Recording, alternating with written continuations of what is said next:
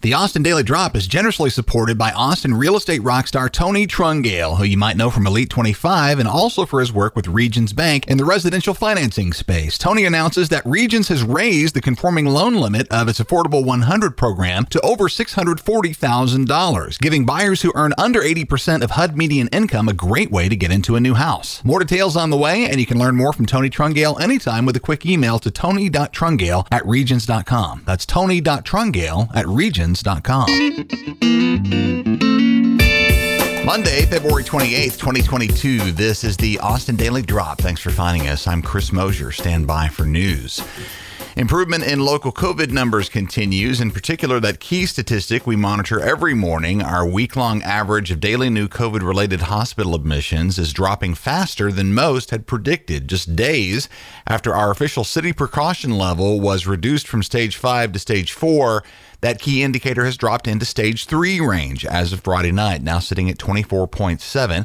KUT says Travis County officials are heeding newly released data from the CDC and have dropped their advisory for universal masking in Travis County. The CDC also introduced a new county-level metric and map that measures COVID risk by combining week-long averages of new cases and hospital numbers divided into 3 ranges, simply low, medium, and high risk.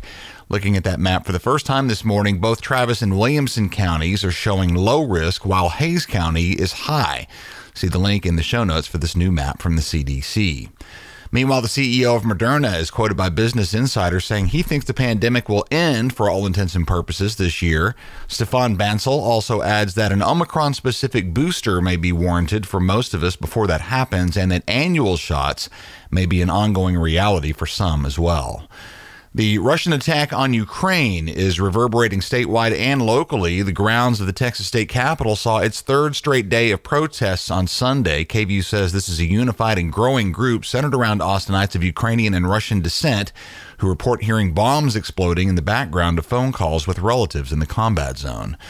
Fox 4 in Dallas says Texas Governor Greg Abbott has called on Texas retailers, in particular restaurant and liquor store owners, to stop selling Russian-made products, a request with vodka clearly at the center of the idea, which makes for a pretty terrific moment to remind ourselves that Austin is home to at least 2 great and nationally successful vodkas in Tito's and Deep Eddy. One thing we've got no shortage of around here, and that's local hooch. Easy move to make.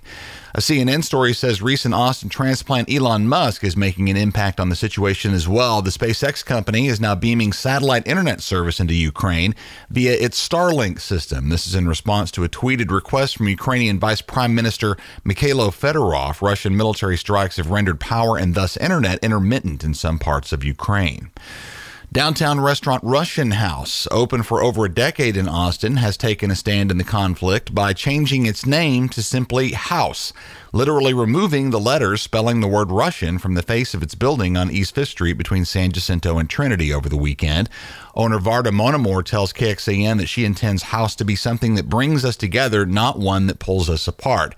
They specialize in Eastern European and Slavic cuisine, perhaps something to try if you're not familiar.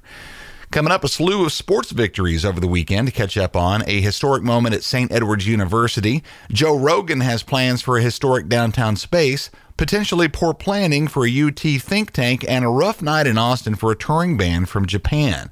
All that's on the way in 30 seconds after a quick hello to our buddy Tony Trungale of Elite 25 fame, who also works with Regions Bank, especially with a program called Affordable 100 that we've told you about.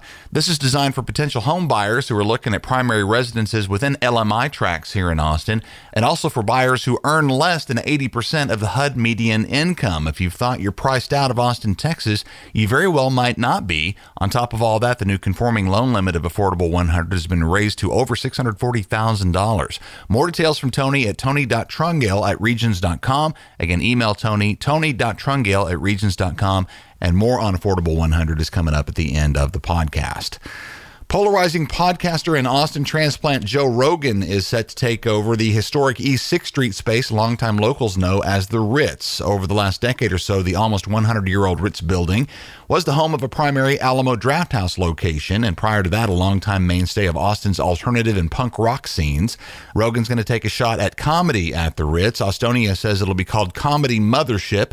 No specific timeline for opening has been released.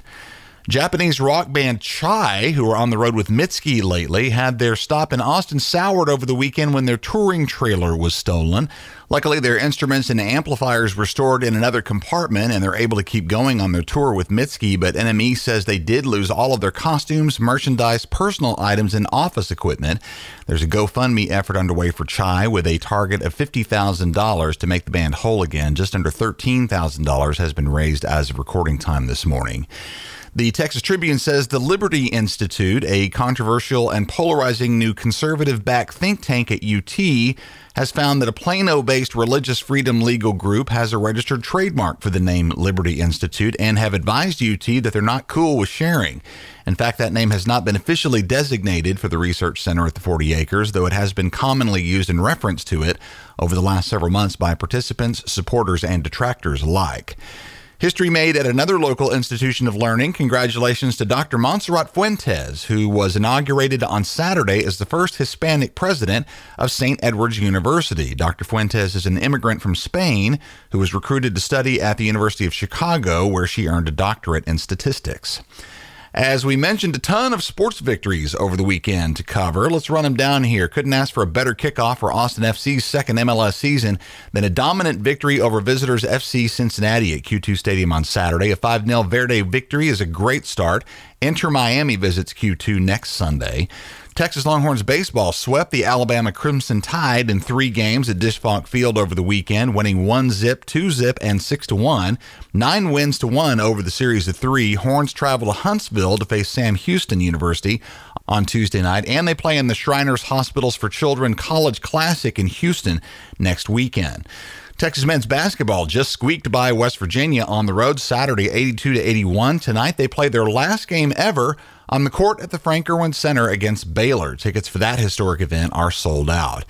Meanwhile, Brian Davis at the Austin American-Statesman summarizes even more big UT wins over the weekend, including men's and women's track and swimming teams combining for 4 Big 12 titles, a new world record set in the 600 yards by Jonathan Jones, and freshman softball pitcher Sophia Simpson threw her first collegiate no-hitter against UTSA during the Texas Classic at McCombs Field on Sunday. That's a lot of hook'em. Austin weather looks like a nice day today. Sunshine, upper 60s. May hit freezing overnight Monday night, but that could possibly be the last time that happens this winter. Warming trend this week will have us back in the lower 80s by next weekend. And that's the Austin Daily Drop, y'all. I'm Chris Mosier. Links to all these stories can be found in our show notes at austindailydrop.com. You'll also find their recent episodes of the podcast that likely include stories you haven't heard yet, so do listen back. Please do share and subscribe. We appreciate your time. Have a great week, and we will catch you again tomorrow morning. The Austin Daily Drop is generously supported by Austin real estate man about town Tony Trungale, who you might know from his association with Elite 25, an exclusive group representing the very best of Austin's real estate industry. Tony's also known in Austin for his work with Regions Bank in the residential finance space. One great option for median income buyers interested in properties within LMI tracts is the Regions program called Affordable 100, and Tony tells us that Regions has raised the conforming loan limit of the program to over $640,000, giving buyers who earn under 80% of HUD median income an even greater range of possibilities and options when it comes to buying a new home, with up to 100% financing at historically low interest rates. For Regions Bank, the goal of the Affordable 100 program is to help end housing discrimination and provide an unmatched financing option to potential home buyers. Tony Trungale was our very first financial backer here at the Austin Daily Drop, and we can't thank him enough. If you're looking to buy, sell, or build a home in Austin, Tony's your guy. Learn more anytime with a quick email to tony.trungale@regions.com. That's tony.trungale@regions.com.